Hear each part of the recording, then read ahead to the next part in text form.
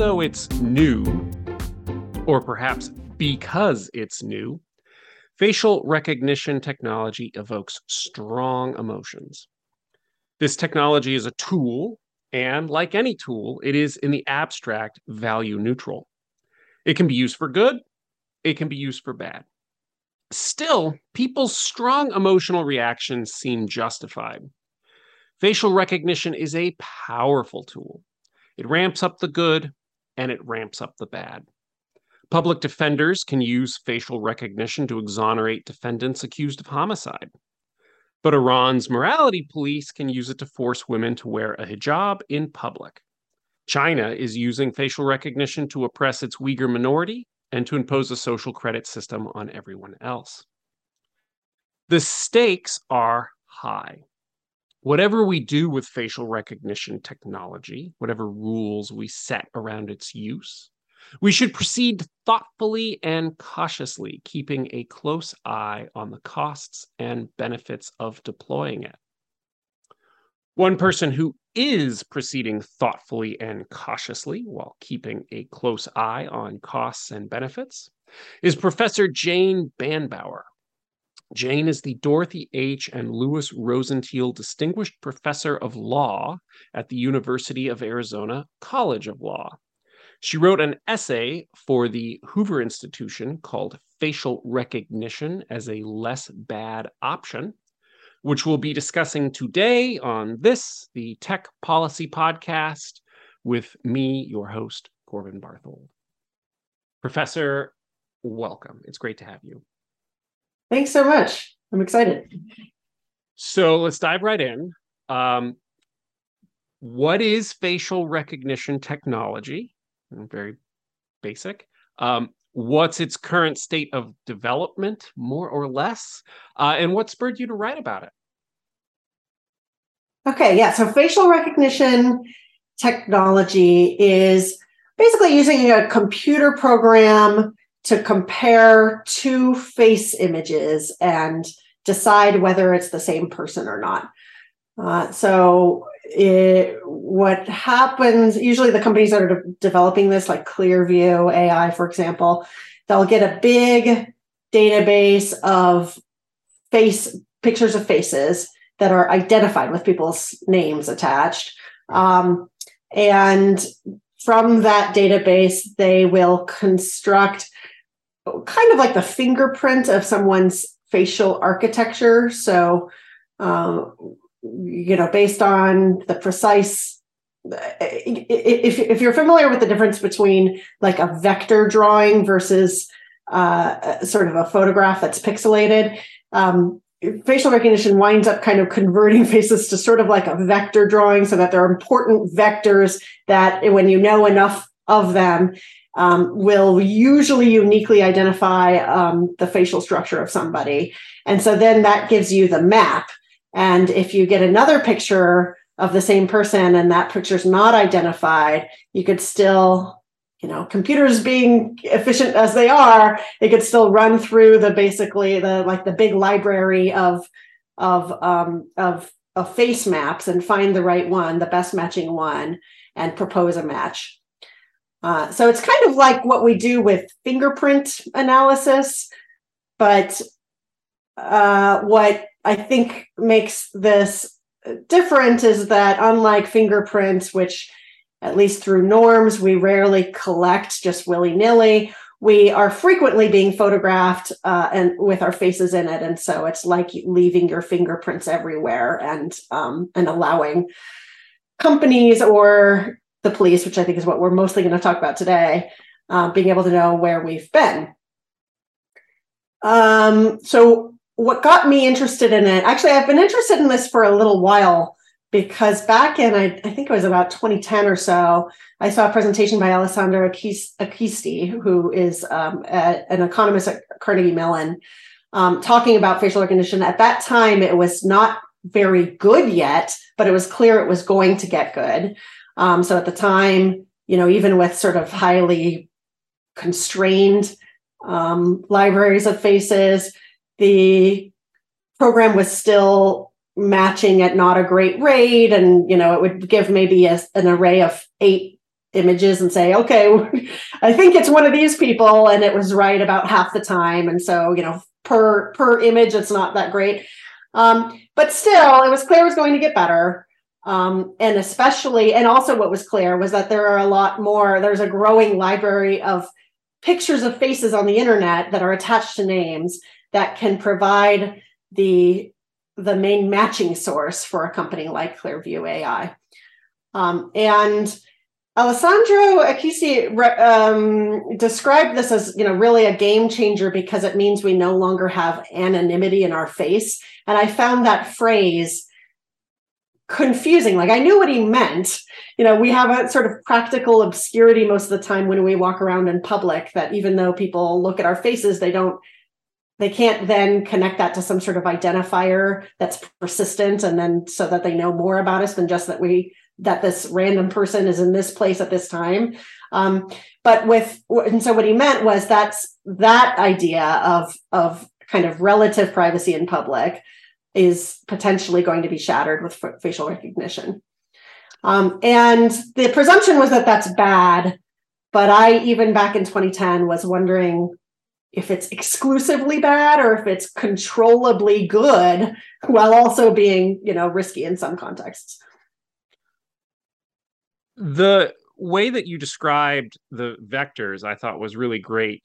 Using words to create, I get exactly the image if you go online and you search this stuff, you see the images of what a face looks like when it's been processed through it. And you described that very well. I think it's important to be right up front that people see those kinds of images and they're deeply uncomfortable. It's just kind of icky to see yourself processed down like that. And then people are also uncomfortable with the notion of, as you said, losing face privacy. Are we headed toward a Minority Report, basically?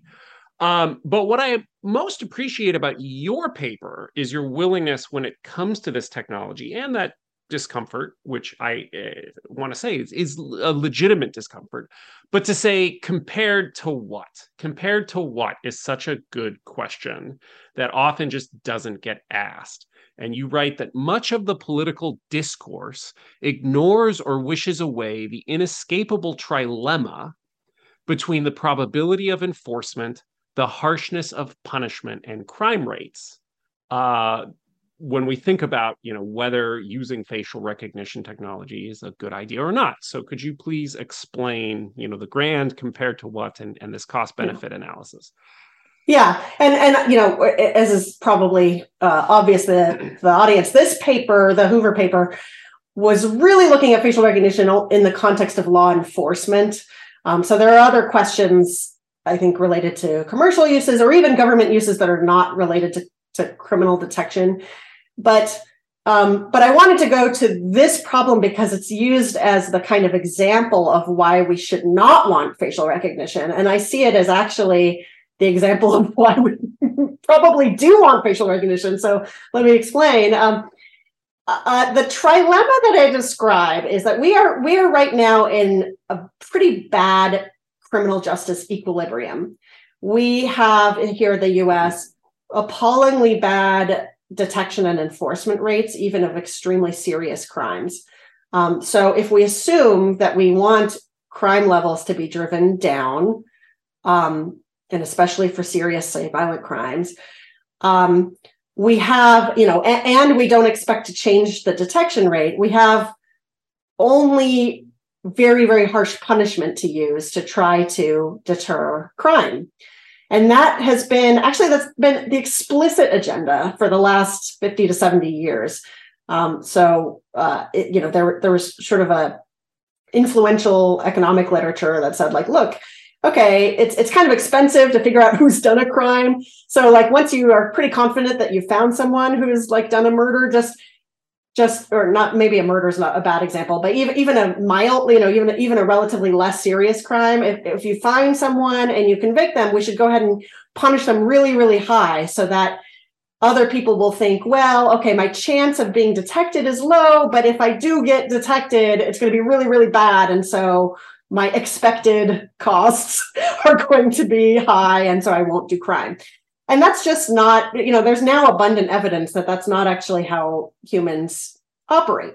it's not completely foreign to how we operate. We do respond to incentives, but for whatever kind of, cognitive, sort of hard-coded brain reasons, we respond more to the likelihood of having some sort of sanction imposed on us, even, maybe not even jail time, but just like social stigma. We respond more to the likelihood of being perceived as a bad person and detected as one than we do to a small chance of a really, really, really terrible punishment. So that's why I think we have this situation where we have we have growing crime levels and decreasing detection levels right now for the last, 5 years or so, and really harsh punishment. And so I'm with a lot of criminal justice reformers where I think this is terrible. In fact, I don't think anyone on any side of the ideological spectrum likes where we're at right now.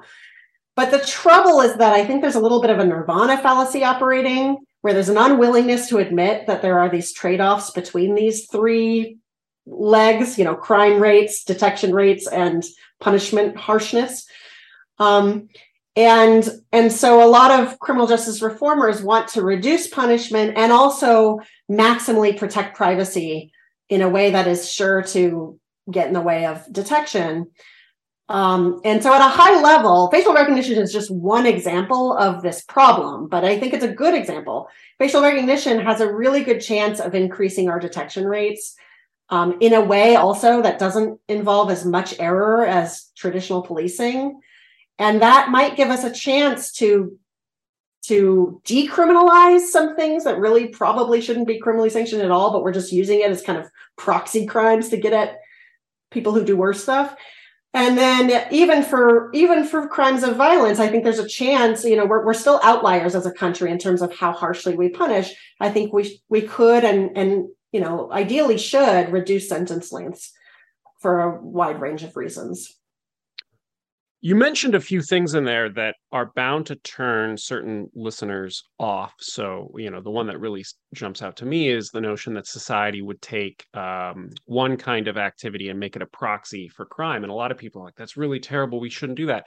And it's like, yeah, I agree. But the reality, and again, this is sort of the compared to what, we live in a society, so we use politics to make decisions. So to use another example of what you were talking about, like the Warren Court comes to mind, where they just said, great, we are E4s and robes. We're going to create all this great criminal procedure. We're going to make society better. And it's like, well, more than one person has a move in the game. So that leads to 3 strikes laws and stiffer penalties by other people in the process. So you say something like that, and the answer is not like, well, we'll just not do that. It's like, no, we're a society and there's politics. So your opinion needs to be counterbalanced with other people's opinions and so on. That was kind of a long lead in to just saying that one piece of reality that you deal with that I feel is underappreciated in this conversation is the simple fact that voters aren't very tolerant of spiking crime rates. That's right. So one thing that I was very surprised about when I was preparing for this is I looked up public attitudes about facial recognition technology, and I was really surprised at the results. There's this big disconnect between sort of elite activist class attitudes, where it's just assumed that facial recognition is super evil and dystopian, and average voter attitudes where even minority groups seem broadly open to at least some use of facial recognition. So according to Pew, majorities of all racial groups favor use of facial recognition to monitor protests. That blew my mind. Wow. Yeah. There is no clear consensus, even among Black Americans, about whether widespread use, that's the exact quote they used, by police of facial recognition would be a good idea for society. All of this totally surprised me, totally did not, just blew apart my assumptions. So why do you think that disconnect exists? And is your work do you see yourself as kind of trying to bridge that? Is that what this paper is about? A little bit. It might be a case study into that gap. But I'll say it surprises me that majorities of all races don't mind facial recognition for protests, because protests are, well, they're not, you know, that they're a sign of civic engagement and progress. And so that does surprise me, but it does not surprise me that people generally prefer the use of facial recognition for policing purposes more generally. The same disconnect between elite circles and the general public exists in terms of policing as well, just support for the funding of policing and the presence of larger numbers of police forces, or police officers, I should say.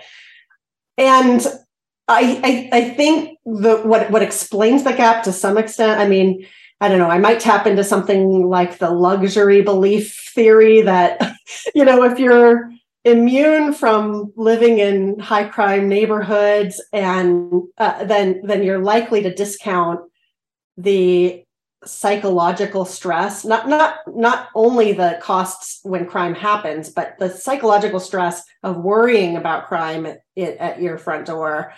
I think maybe one reason, I don't know what explains my willingness to sort of pierce through this gap, but it could be that I come from like a mixed class family where I did see the effects of crime and even having criminals in the family, and how that actually really negatively affects the whole family. And so I think part of it is that I was not quite as sheltered from the effects of crime. And so even though I have very elite education at this point and can now afford my way out of high crime neighborhoods very easily, of course, I'm in touch, I guess, with that mentality. And so it doesn't totally surprise me.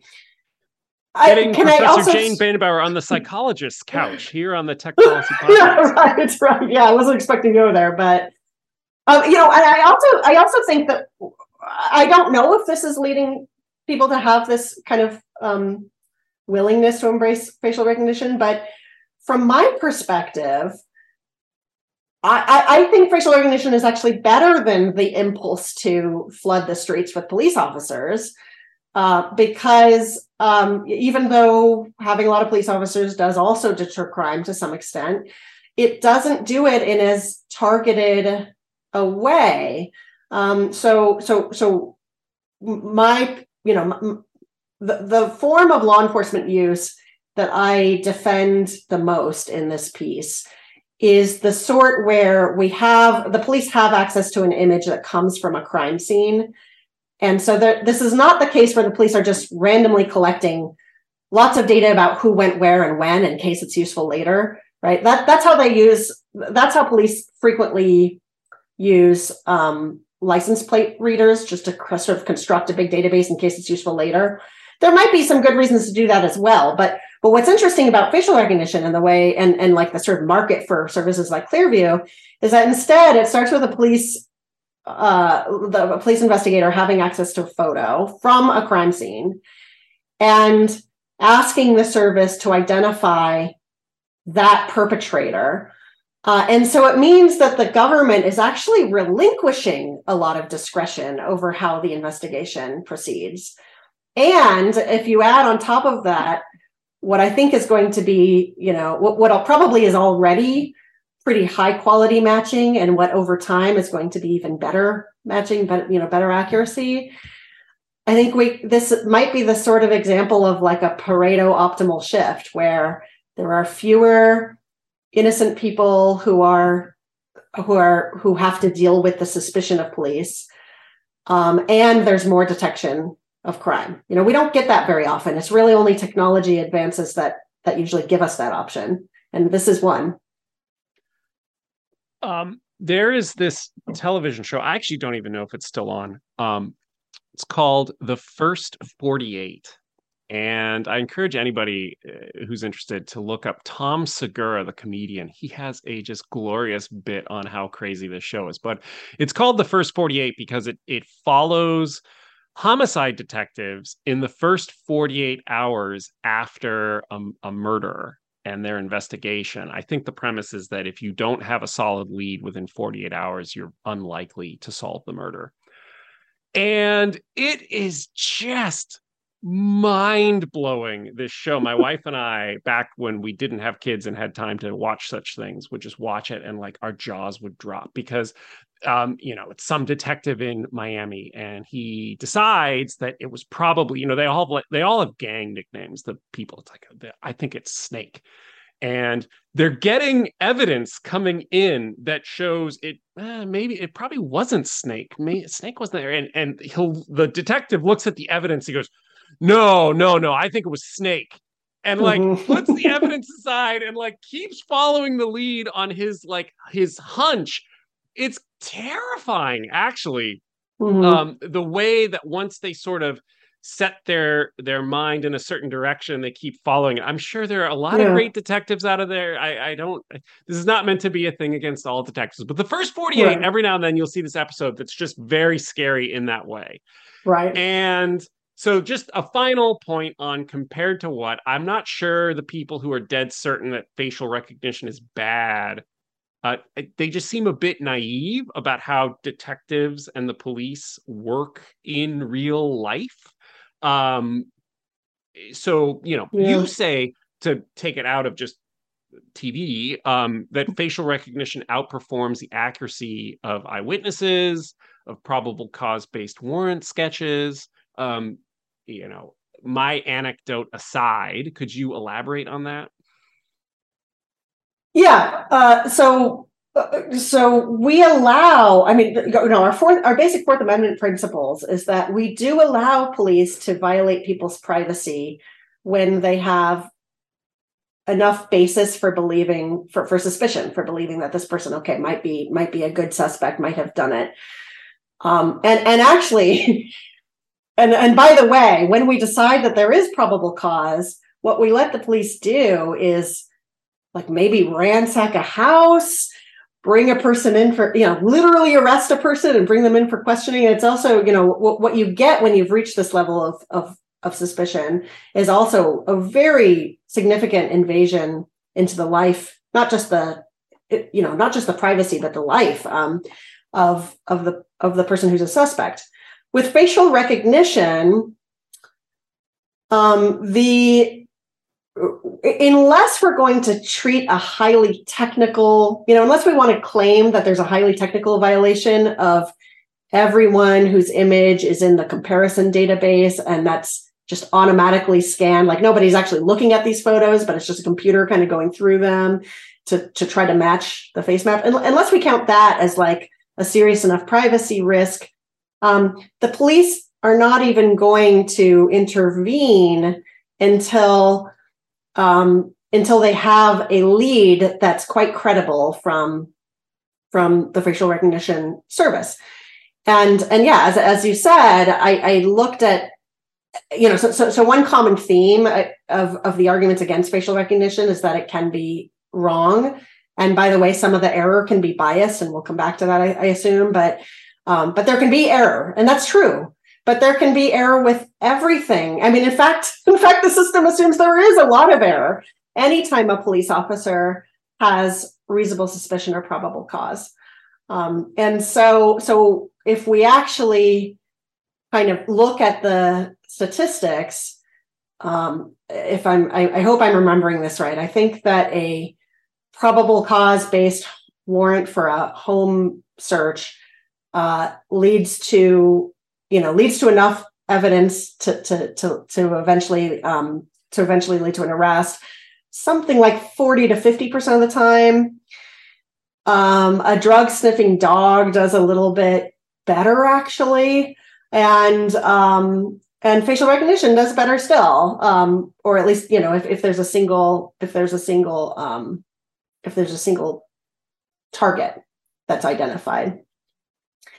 And all of that, and this makes some sense because what police use when they go to get their warrant is they use things like informants who say that it was Snake, right? and actually, we're still, unlike the facial recognition system, the police can ignore exculpating information that they may receive, either because they do it intentionally because they're just so convinced it's Snake and they don't want to mess their warrant application up, Or, I mean, more likely, it's just because they discount their sort of confirmation bias, they discount some of the exculpating evidence, they overweight some of the stuff that suggests it's snake. And so it's not surprising that the information that goes into even a probable cause-based warrant is actually less likely to lead to accurate results than facial recognition.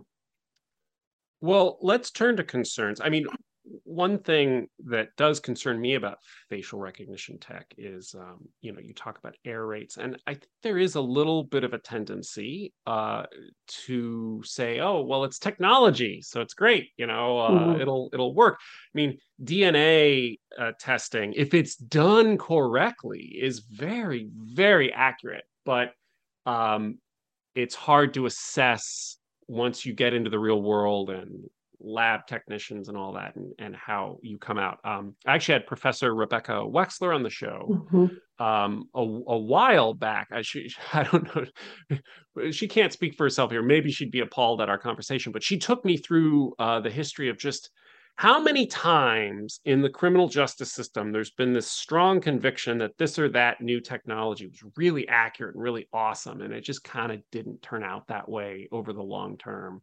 Everything from blood stain analysis to even like fingerprints.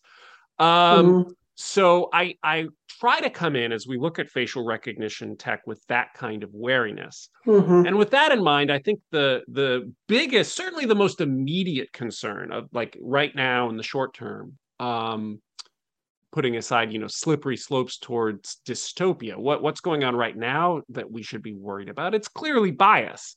There is evidence that facial recognition tech is biased based on gender or skin color. The National Institute of Standards and Technology made findings to that effect in 2019. The ACLU certainly claims that. They seem to have very strong convictions about it. And so I want to take that seriously. I also want to note, though, that, and you're going to have to educate me here. So apparently the NIST, which is a government agency, more recently has confirmed that the tech has gotten better.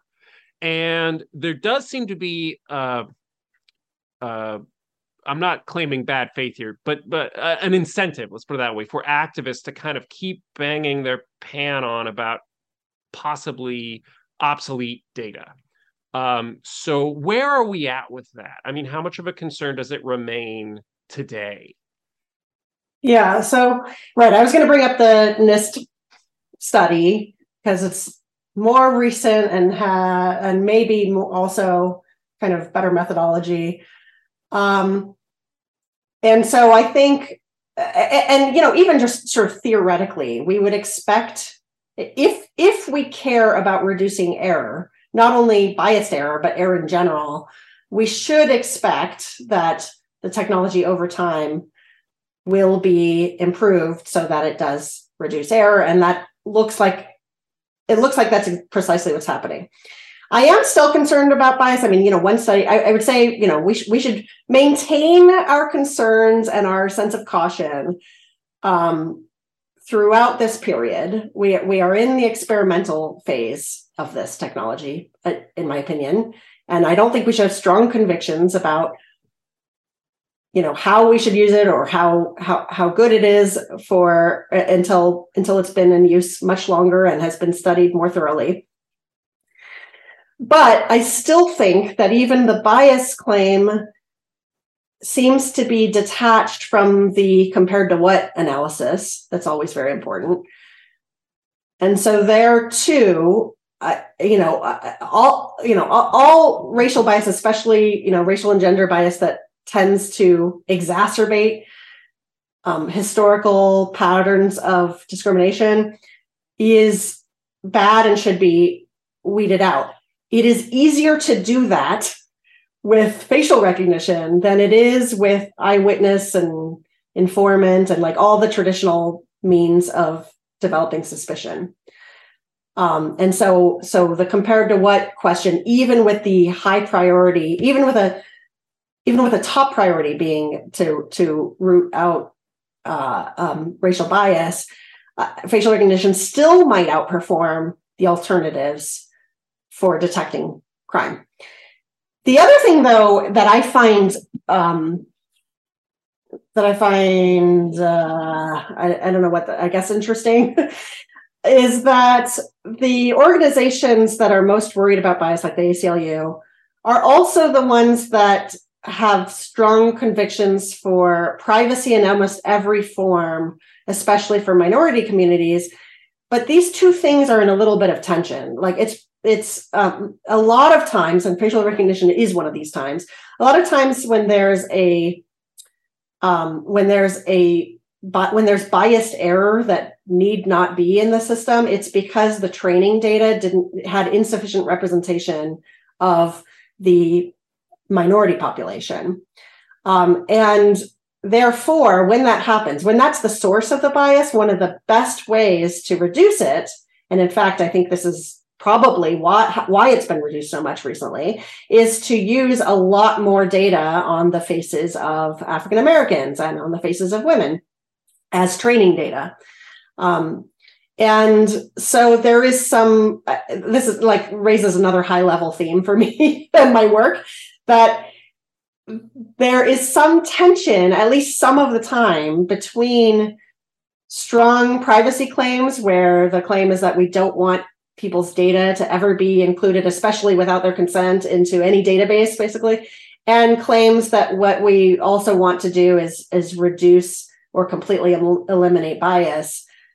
This is a known problem. Like, for example, with medical research, because HIPAA privacy rules, for example, don't even allow data to be considered de-identified if it has information about, say, Native American, tribal status. Because of that, it means that there's a lot less research on the sorts of health problems that affect minority groups, particularly, or where the treatments have a different efficacy or a different risk profile for minority groups. This is a known problem in health, and it generalizes. This is going to be a problem. The more we use data in policing and every other, part of life today, we're going to have to deal with this, trade-off or tension between the privacy related to building a training database and the bias and error that we're concerned about with the use of the algorithm. So there's a concern, as we just covered, that it's not as good as we might hope. I also am kind of concerned about the possibility, as I mentioned kind of at the outset, that it's too good.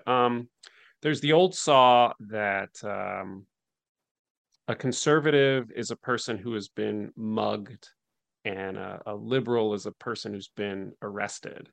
And we could go through for an entire hour just on sort of abusive behavior by the police, and the notion that although police officers, I'm sure, are great people as a species, like there's just horrifying tales of Joe Cop doing things that are an abuse of power. And so, I mean, what do we do about the fact that if you don't trust the police because you look at past patterns of behavior,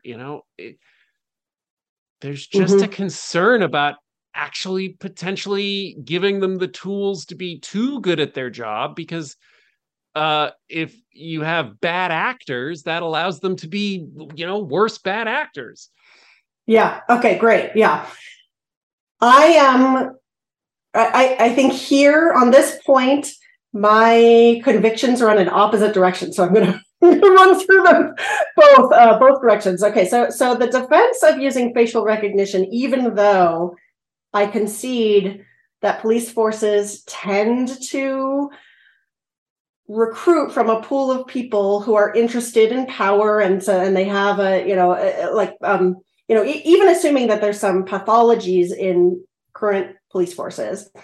Can I just stop you? The 2 a.m. commercial, this always makes me uncomfortable when it's like 2 a.m. and it's the like community access channel, and there will be these commercials that are like, I'm exaggerating, but like, are you down on your luck? Are you looking for direction? Join the sheriff's office. Oh my gosh, I've not seen that, but that's exactly. This'll make you feel important. Yeah. Sorry. Yeah. Yeah. No, that's okay. So so here's the argument that facial recognition actually reduces rather than increases police power of the sort that we're concerned about.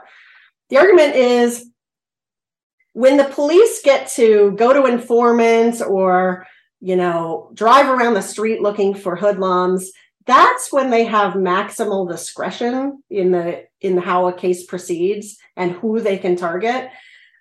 When the police go to Clearview with an image, they lose control. I mean, for which actually is why I think, especially for the sorts of investigations that start with a specific crime and have an image of a face and then work from that direction, I actually think that facial recognition should maybe even be the first thing that police do, because if you receive information about who it might be, then the police have to rationalize in their own mind and explain to a court why they nevertheless ignored that information and went after Snake, right? I'm so glad you mentioned Snake, because now it's terrible for everything. And so facial recognition reduces discretion because it stays crime driven rather than suspect driven, or at least that's the kind of way I parse out these different styles of investigation. Also, and this relates to the last question about, like, maybe is facial recognition not going to be as good as we think, just like bite mark analysis and blood splatter analysis. And I have to admit, I'm probably one of those, techno optimists, and I probably suffer from that kind of optimism and bias where I'm excited about what a technology might be able to do, and so I see it a little too readily. That said, though, facial recognition is a little different from the pseudoscientific, like bite mark analysis and stuff, in the following sense: that even once a name has been identified, we still have the original picture of the perpetrator, and we have the location. The picture comes from somewhere, so we have the location and time of the usually, at least if it's like, from security camera footage, we have the location and time of the crime as well. And so, unlike fingerprint analysis, where it's not clear, where it's a little harder for a person who's falsely accused to muster an alibi, here, if the person accused just doesn't look like the person in the picture, they're going to be excludable a lot easier. So those are the advantages. Okay, so now let me go to the reasons that I still nevertheless am concerned, and for the reasons that you are too. We discussed how, in the aftermath of the Warren Court, there was just a proliferation of criminal statute drafting, right? So our criminal codes got really thick, in part, maybe not exclusively because of, but at least in part because of the sense, right or not, that detection was getting harder, and so we need to just crack down on smaller, less serious crimes.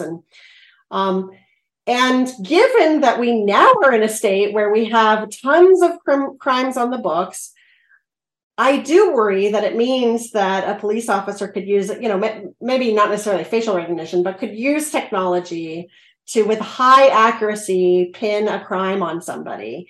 Give me the person and I'll give you the crime. Right. So there's enough infractions. The 3 crimes a day problem. Yes, exactly. Yeah. Yes.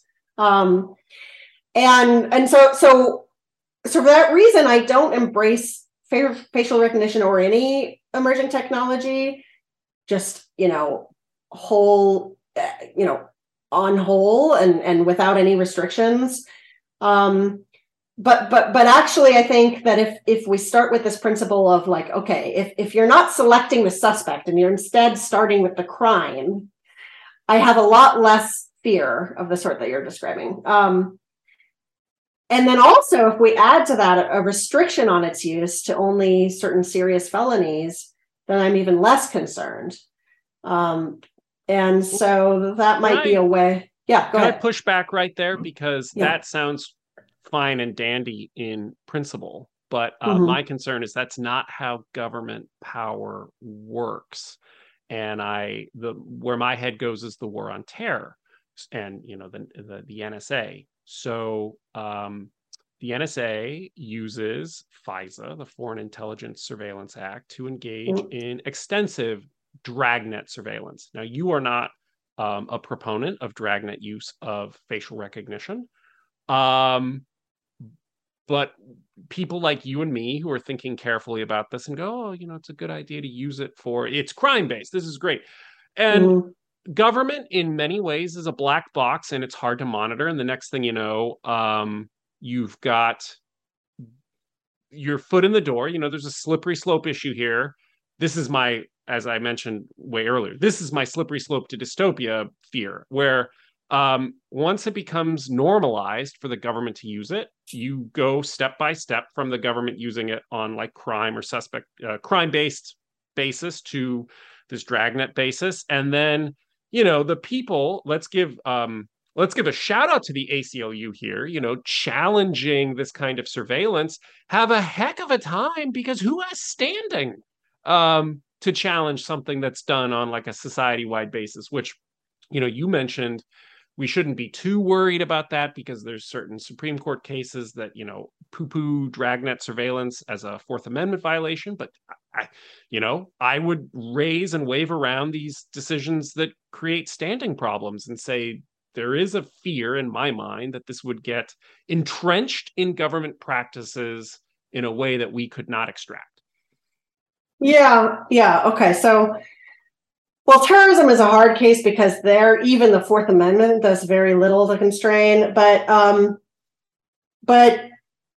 the situation that we have, at least with facial recognition right now, is that we have legislatures tripping over themselves to ban its use. So if the legislature is already willing to completely eliminate the use for law enforcement, at least, it seems to me that it could instead modify its approach so that it permits the sorts of uses that help reduce crime rates, help these communities that we were talking about that are actually suffering from the burdens of a crime spike right now.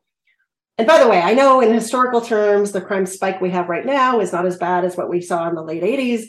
That's all true, but we are it's kind of like, I think of us as conditioned to only allow things to get better. And so, like, if an amusement park started killing people and they were like, yeah, but in the 1900s, amusement parks were really dangerous, we'd all say, no, you can't kill anyone with your rights.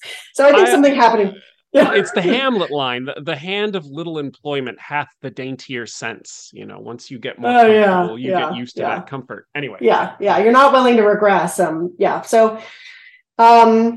anyway, so given that the legislature is already involved, it seems I think it's relevant to ask, well, why don't they ban with certain exceptions where it would be particularly useful for their communities to get a handle on crime? But actually, that's not even my favorite solution. So I do think that here we need something to shift with Fourth Amendment theory. And so I'm working on a new draft right now. Maybe you'll have me on your show again in like a year. But I think the slippery slope that you're talking about is not really with technology and access to data, or at least we don't have to conceive of it that way. We could conceive of it as a slippery slope in terms of the substance of the law and what we're willing to recognize as crimes in the first place. And I wish instead of going down this, instead of putting all our chips on privacy as the main way to protect ourselves from government overreach in terms of being able to use force and throw people in jail, I wish we had a better balance between privacy and then the actual substance of the law, and asking, is it appropriate to even have criminal liability at all for the thing that the legislature is now making a crime? So the famous Fourth Amendment case, just to be more specific, that I would want to reverse is the case of Atwater, where a woman was driving her children and couldn't, or in any case didn't buckle them for a short drive. and the police pulled her over and arrested her. And so like the children had to like, be escorted by the police to the station, and someone in the family had to, so the question was whether there was sufficient basis to arrest someone for a violation that small. I mean, we could debate about whether it's small and given the risk to children and whatnot, but what's important is that the court said the Fourth Amendment doesn't care. If the legislature says it's a crime, it's a crime, and then once they have probable cause that a crime is committed, you can be arrested. And that's where I wish we had a better stopgap. That's what I think also, not only in terms of law, but even culturally, separates the US from places like China anyways. Like in some sense, I'm not as worried as you, because at least right now, I see almost no tolerance for the sort of intervention that is commonplace in China. I mean, CEG, COVID, and trying to require masks and vaccines and stuff. So that's, I guess that's, okay. And maybe if I can make one quick analogy, the slippery slope argument, I mean, to give a sense of like where I see government power as being really threatening, one could say, gosh, we shouldn't let the government have an army or have weapons, because then they can use those to control us. And that's true, but we need it for too much other stuff. And so that's, I think we always still have to be asking, well, is it better to completely eliminate access to this tool, or should we be using it, but within either constitutional or norm-based constraints? So, yeah. And going back to a sort of keeping your head grounded in reality, I've heard it said, I think I'm channeling Frank Easterbrook here, of slippery slopes sound scary because you're not living in the society at the bottom of the slope, and things change and it goes step by step. And by the time you're at the quote unquote bottom of the slope, you're dealing with people who have different attitudes. That actually connects to your thing of like roller coasters killing people, like people change. So, interesting. Shameless plug, maybe this is on my mind. I have an article coming up it's in this quarter's City Journal on should we be concerned about a social credit system developing in America. So oh, good. Well, so what do you say? What do you say? Well, my ultimate, I mean, so there's some people, they're mainly on the right, who completely are their rhetoric's completely overblown. We're headed towards digital totalitarianism. And I take the concern seriously and investigate. But at the end of the day, at least in a society that is not already so centralized as the Chinese, with the Chinese Communist Party, technology and the internet on balance, my conclusion, is really more of a decentralizing force. Your thing about people freaking out about masks is kind of a good microcosm there, where I had Martin Gurry on the show. Great. I mean, he wrote a book called The Revolt of the Public.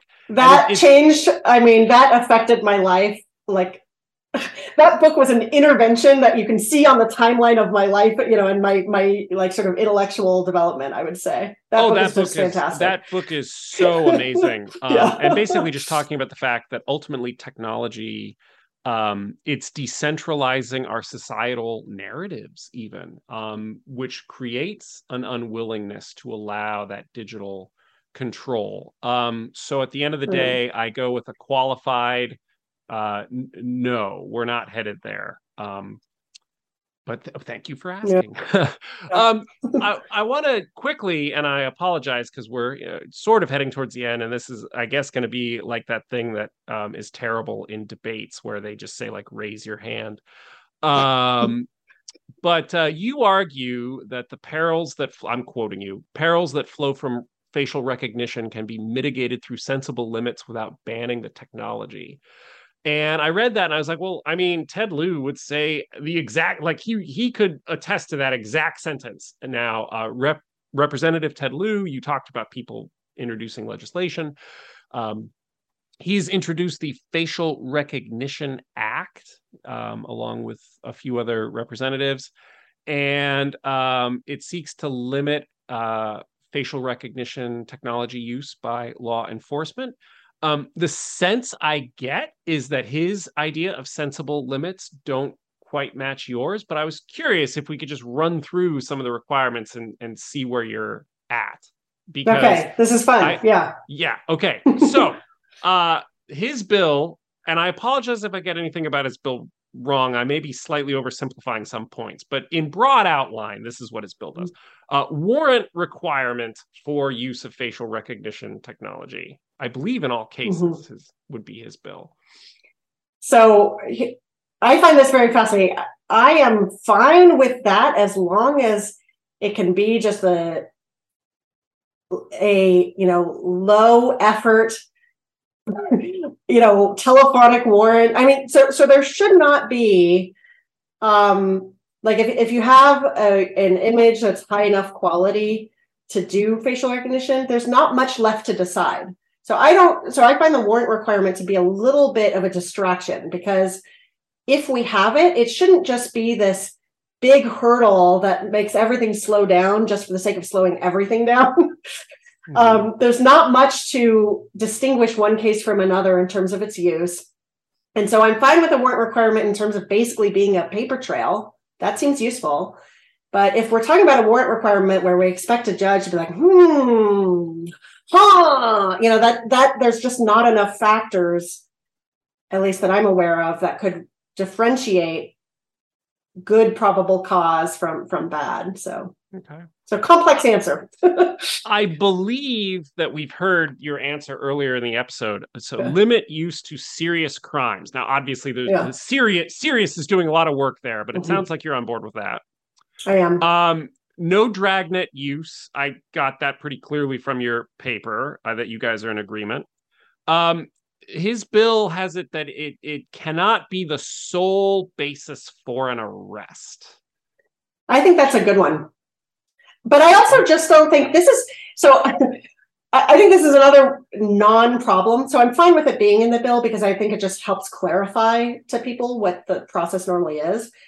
But it's almost never the case that that's how facial recognition is going to be used anyways. I mean, so for example, at the very least, you have now a police officer who, based on an identity, goes to the person and before putting them in cuffs, looks at their face. So that's already one additional piece of information, right? But there are others as well that I think as a practical matter, police forces use before just, driving straight to, I mean, for example, whether the person lives even in the jurisdiction where it would make any sense that they could have committed the crime. That there's so many other factors that do already wind up affecting arrest, I suspect, as a matter of practice, that it's good to have it as a requirement, but it's probably not really necessary.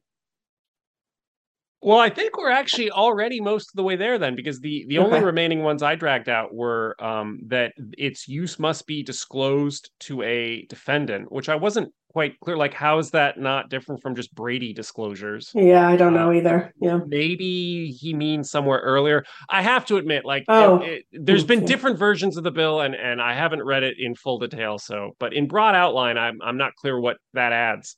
Actually, maybe it does add something, because Brady requires provision of evidence that might be exculpating, but if I'm remembering that right. So this would not be exculpating, but if they wanted to hide that they commonly use this technology, they could do a, what do they call it? A parallel trail. Yeah. So showing my ignorance of criminal procedure. There you go.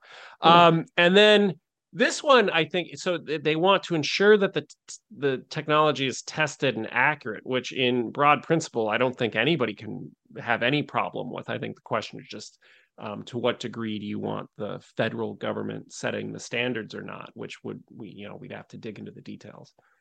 Yeah, and we have a good analogy for that, because for use of dog sniffs as a basis for probable cause, the dogs have to be trained, but there isn't. So at least Supreme Court precedent so far has not insisted on a really highly specific standard. I'd be fine statutorily with having a better standard than just like, you got to do whatever the custom is in terms of training. I think it makes sense to specify a little bit more.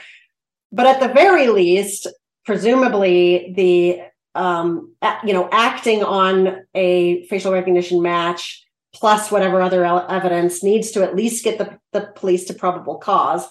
And it could, I guess I'm a little less worried than Lou is, because I think a defendant could always challenge, like if there isn't a front end requirement, then the defendant could challenge it anyways as lacking sufficient probable cause. So